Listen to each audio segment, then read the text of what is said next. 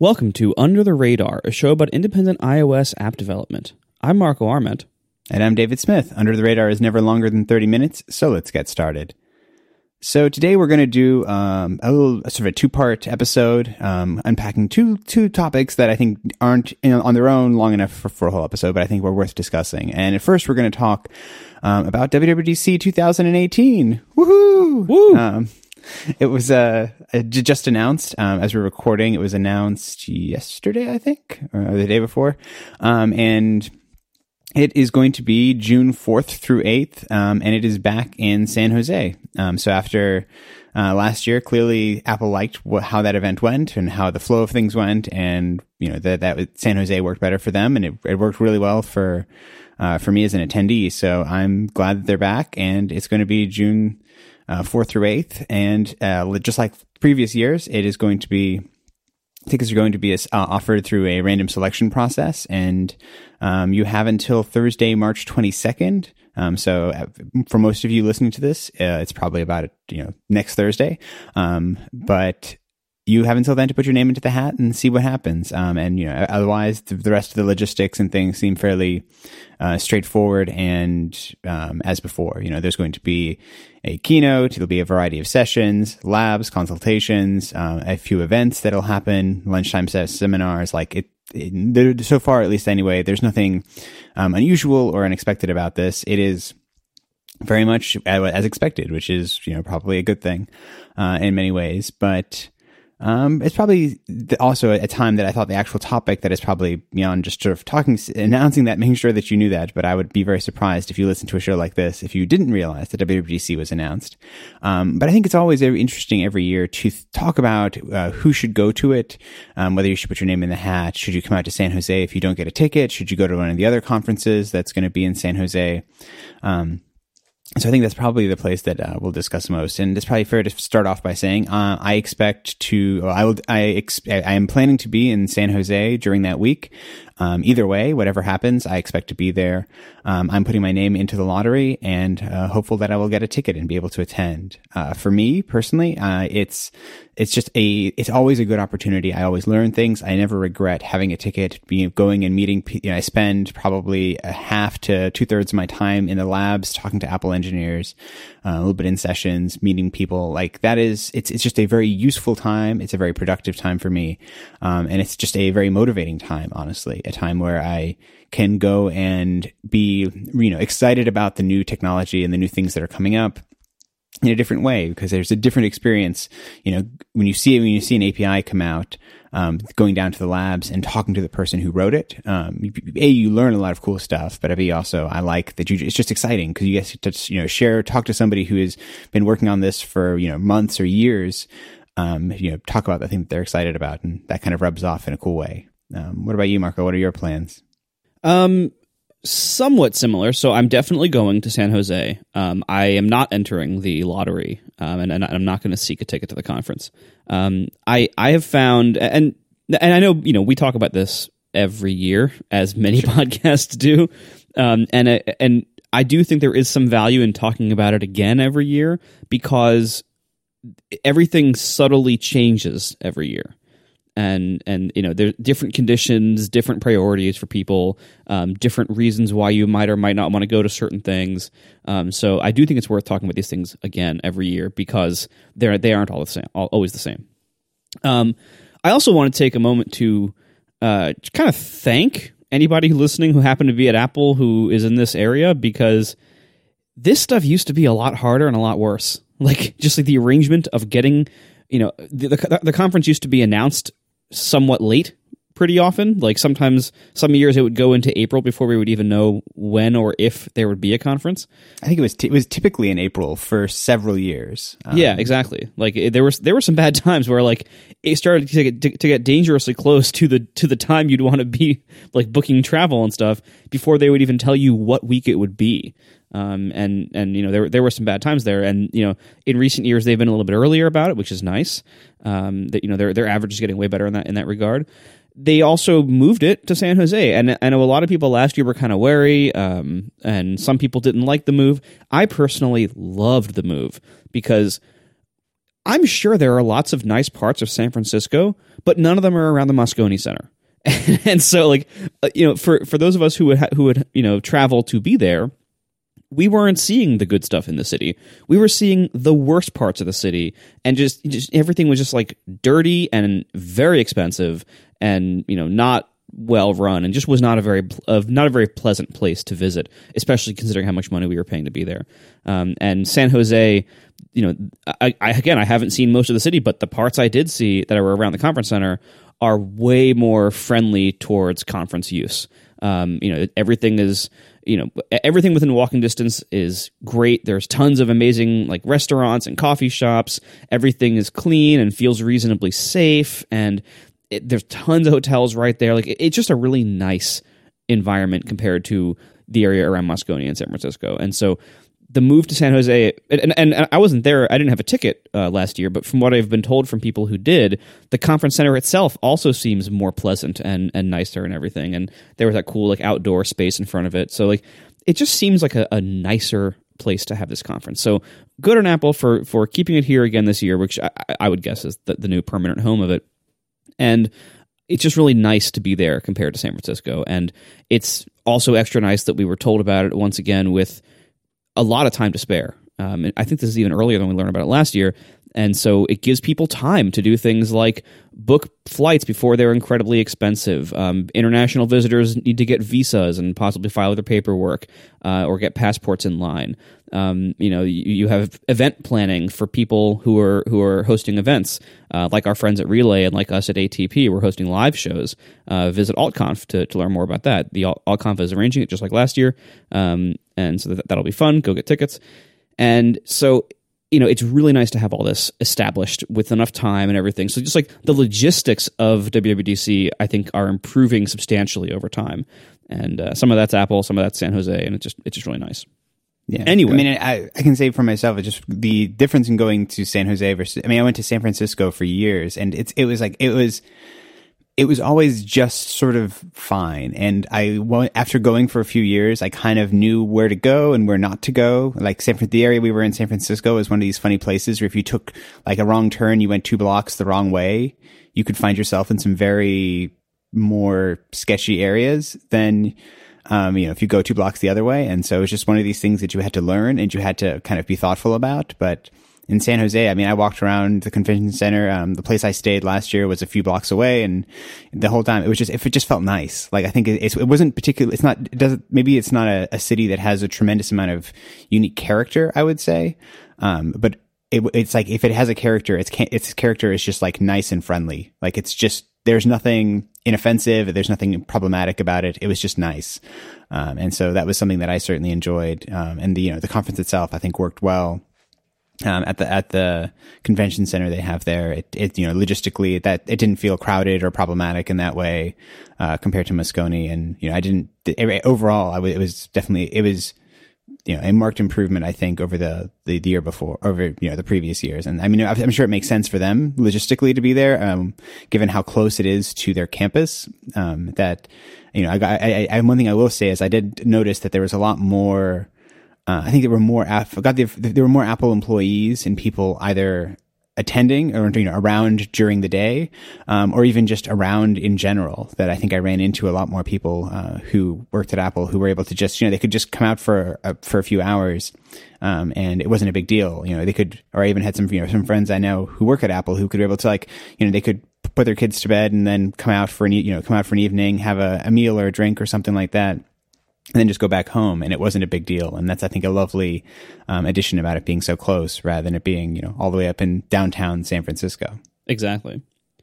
Yeah. So this year, I am, as I said, I'm not going to seek a ticket to the conference, but that's not to say no one else should. The reason why I don't seek tickets anymore, starting last year, is that I'm just busy doing a lot of podcast stuff and social stuff, and I was getting less and less use out of the tickets I was getting, because there was so much other stuff that I was there to do as well.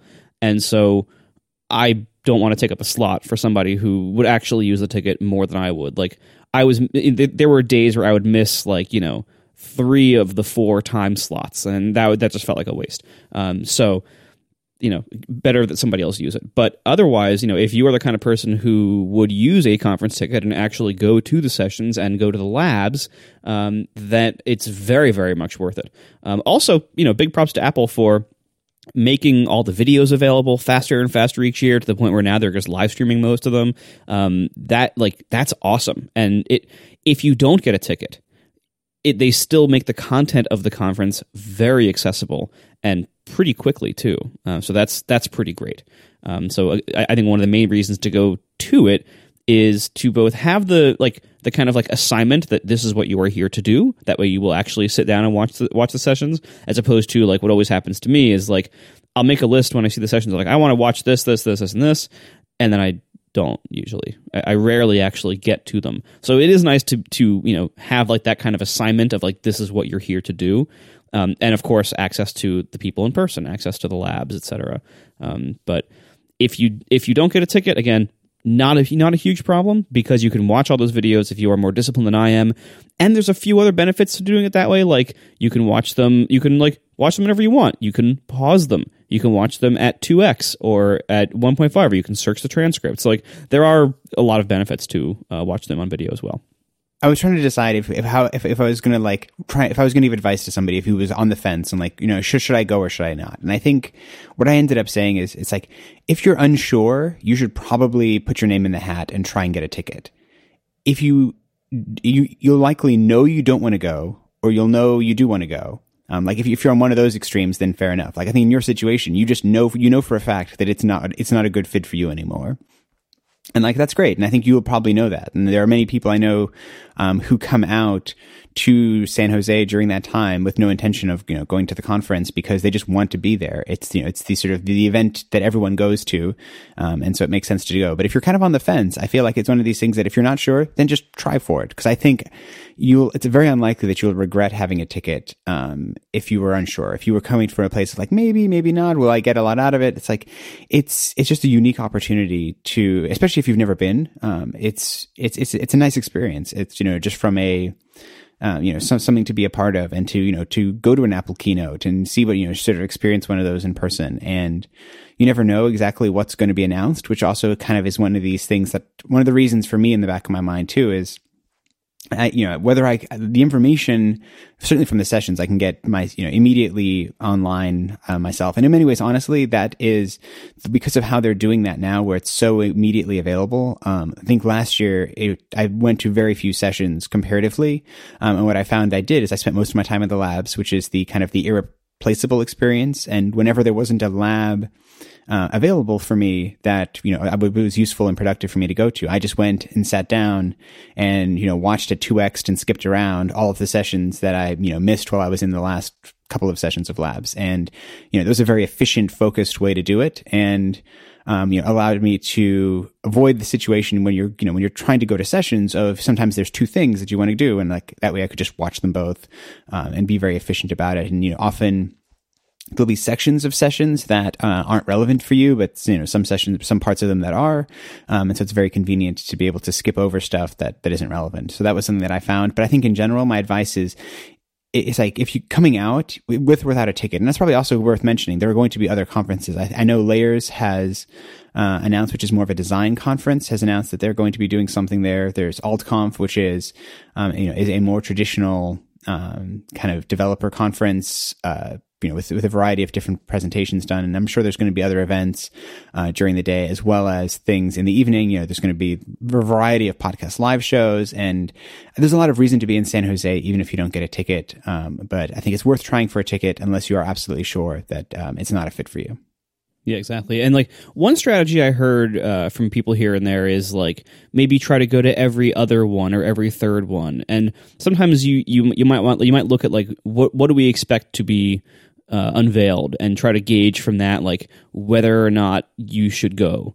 And I think that's kind of a real hit or miss strategy, because even if you follow all the rumor cycles about what Apple's doing this year and everything, the rumor cycles suggest that this might be a somewhat quiet year because a lot of stuff got delayed with that quality push that we heard about a few weeks ago. But that doesn't mean that there won't be new APIs and stuff. There's new APIs every year, and you really can never know going into it, like, unless you have really good info, better than all of us, like, you really can't know, like, is this going to be a big deal for developers or not? Whatever's happening on the consumer side or the product release side, it does not usually have a strong bearing to what's happening on the developer side. Like Snow Leopard, like the no features release of Mac OS, had massive developer changes under the hood that year, if you were a Mac developer, you really should have been there. So like don't try to guess like, oh well, it'll be a good year or a bad year. Just go if you can, especially since nowadays you aren't guaranteed to get in every year anymore. You have to just put your name in the lottery and hope for the best, and some years you might get it and some years you might not. And so basically go if you can, if you feel that it's worth it to you, and don't try to guess what's going to be there. Anyway, we are sponsored this week by Xojo, Xojo. Xojo is a cross-platform development tool for creating native apps for the desktop, mobile, web, and even the Raspberry Pi. Xojo currently supports macOS, Windows, Linux, iOS, and even Android is coming soon. With Xojo, you write just one version of your app, say, for example, on the Mac, and then you literally just check a checkbox and have a completely native Windows version as well. Xojo uses native controls, so your app looks at home on every platform. You'll be able to build apps 10 times faster, which will save you time and money. Xojo is great for everyone from newbies to professional developers alike. It's currently used by over 300,000 developers worldwide, from students to Fortune 500 companies. Go take a look at their site and you will see just how many companies you know that use Xojo. Xojo is free to use, but licenses are required to build standalone applications, so you can see for yourself, try it out, see how it is for you. Go to xojo.com/radar. That's xojo.com/radar to find out more. And listeners of the show can get 20% off any license with the code RADAR. Thank you so much to Xojo for their support of this show. So for a second part of this episode, something that I wanted to just more briefly touch on is... You wrote a blog post. I wrote a blog post. It's been a long time, but I wrote a blog post. And if you've been following my blog for any amount of time, it is, as almost all of them are, it is me unpacking some kind of numbers thing. Like I made a spreadsheet and then I'm like writing my book report about my spreadsheet. That's really what I do for blogging. So this particular one is talking about Apple Watch adoption, and by that I mean the adoption of the new series of Apple Watches, and the hope that this has given me that this fall we may see, or I guess it would be probably at WWDC, honestly, that Apple would announce that they would be sort of deprecating the first generation Apple Watch, what I would call the Series 0 Apple Watch.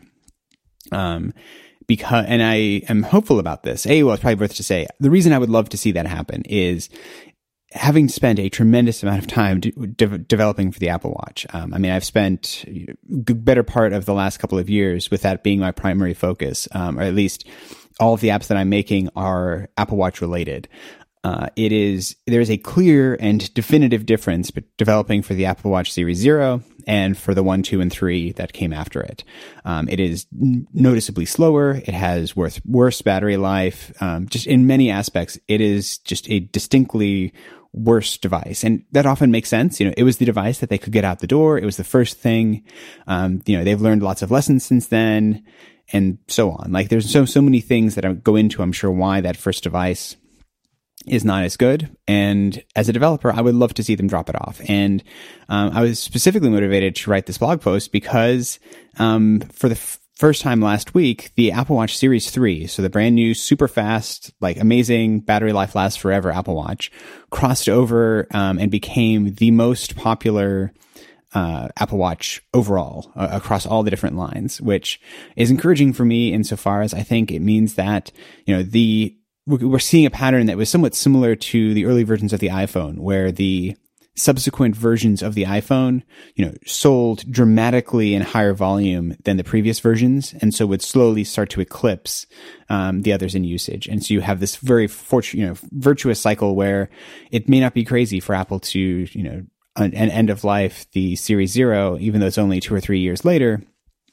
Because, the sales and volume of the new stuff is going so well. And that's what I'm seeing. Right now, the Series 0 is down to about 24% of users. And, the Apple Watch Series 3 is 33%. And it's only been available since September. So it's clearly on a very fast uptake trajectory, and so that's just kind of cool to see. And so it's kind of, I always love doing these kind of things, like where I can look at the data and have a justification for the hope that I feel, rather than just like crossing my fingers and being like, come on, Apple, you can do it, make my life that much easier, and hopefully allow me to do more stuff. Yeah, because like so much of what we complain about with watchOS, I have a feeling is held back by what that first watch can do, because it was so limited. It was so like pushing the boundaries of the available technology, and the earlier we can get rid of that as compatibility for the OS, the more the OS can do, and the better the APIs could plausibly be. Now, that's not to say that they've squeezed everything out of it that they possibly could. I don't think that's true at all. But it certainly is a pretty significant limiting factor.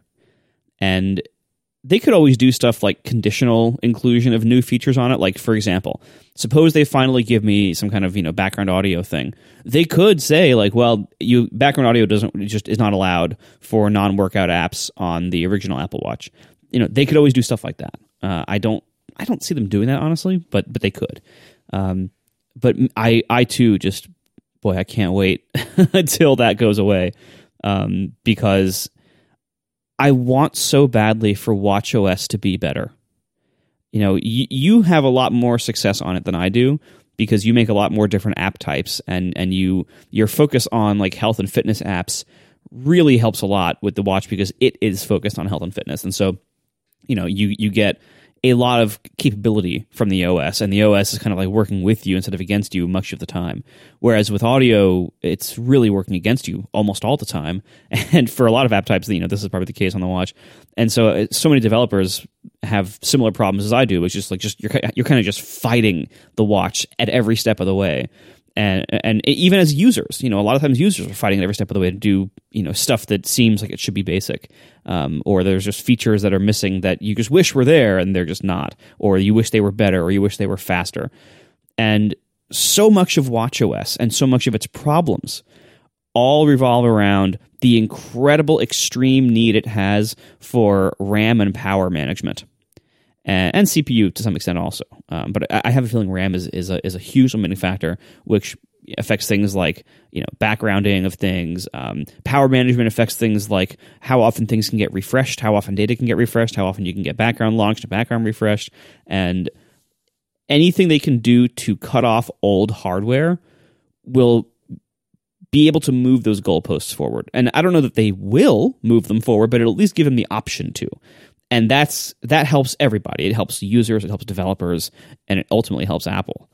So I really hope that like getting rid of the old watch support is in the cards.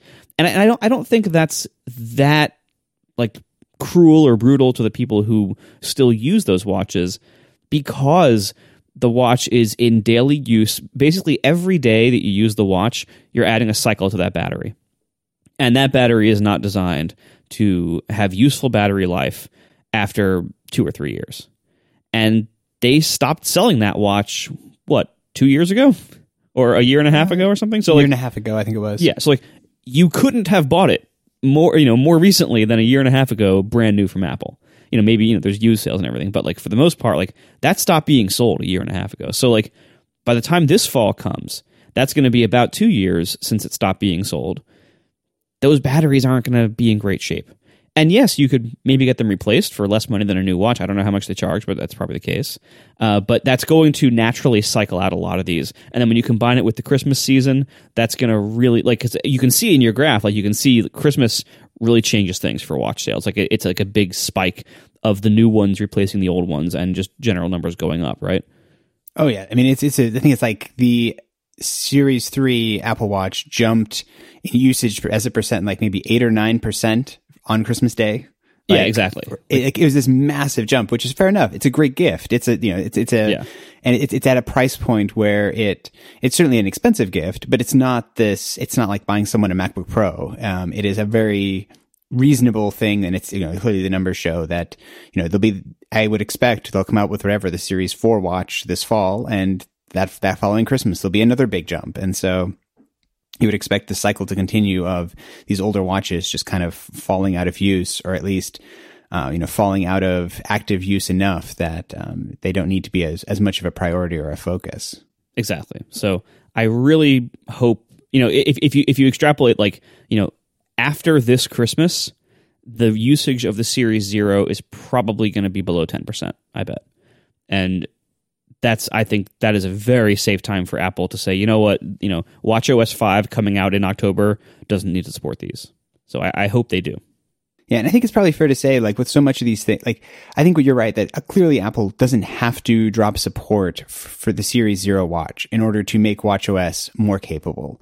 They could certainly continue to do that. I think it's one of these, and I think, though, if they did that, it just creates the situation where, there's just anytime there's confusion amongst users as to what is possible and what isn't, I think it makes my life harder. It makes Apple's life harder where, I have a screenshot in my app of something that is capable of doing. And then do I need a disclaimer, not on the Series 0?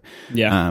Dude, it's the same thing with Apple's communication. It really confuses everything. And so it makes it a lot simpler to say, I'm sorry.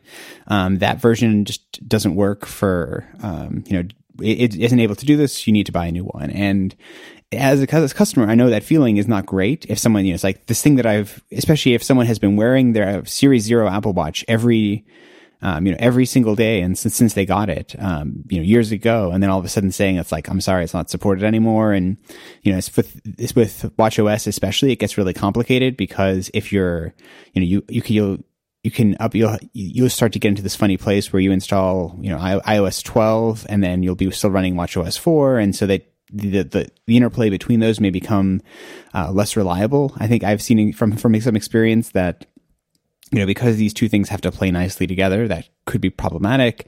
And so it may feel like a step back, but I don't know. I just hope that this is a direction they go, because I think even if they didn't have to drop the Series 0 in order to make it more capable, I think it would make it easier for them to justify it, because I feel like so much of what is limiting watchOS is battery performance. I think there's other things going on. I think RAM, like you said, is certainly a component to it. But in my experience, so many of the limiting choices seem to be around battery life. Things like file transfers or file downloading to the watch is ridiculously slow in most cases because it's being done over Bluetooth, presumably for battery life reasons, that it's able to do that with using less power, in theory, than if it was using a Wi-Fi connection or an LTE connection, where it's using, a bigger radio to make that happen. I understand that that's definitely going to be a battery life thing. And these Series 0 watches, at least from all reports that I have from people who still use them, the battery life on them is not good. They are very strongly coming down. And so, which on the plus side means I've heard from a lot of people who said they're expecting this fall to get a new Apple Watch, that's sort of their plan, because the Series 0 is getting to a point that it can't get through a day on a charge. And if you can't put your watch on the charger at night and pick it up in the morning, and have it last the whole day, it's not really a watch at that point. It's more of a bracelet. Right, exactly. It's a very nice bracelet. Yeah, it can be a lovely bracelet to wear, but it's really not serving its purpose. And so, as someone who makes a sleep tracker, I want you to be able to wear your Apple Watch, all the time, and just charge it while you take a shower in the morning, and have it be totally fine. Which for Series 3, for me, I work out, an hour a day at least, and only really charge my watch, when I'm taking a shower, and it works fine. I know the Series 3, that works fine for me. And then every now and then you'll sort of maybe once a week, I charge it one other time. And it's fine because the battery life is just so good. And, that's a lovely experience, and hopefully one that, more people will be able to take advantage of, this fall. Thanks for listening, everybody. And we'll talk to you next week. Bye.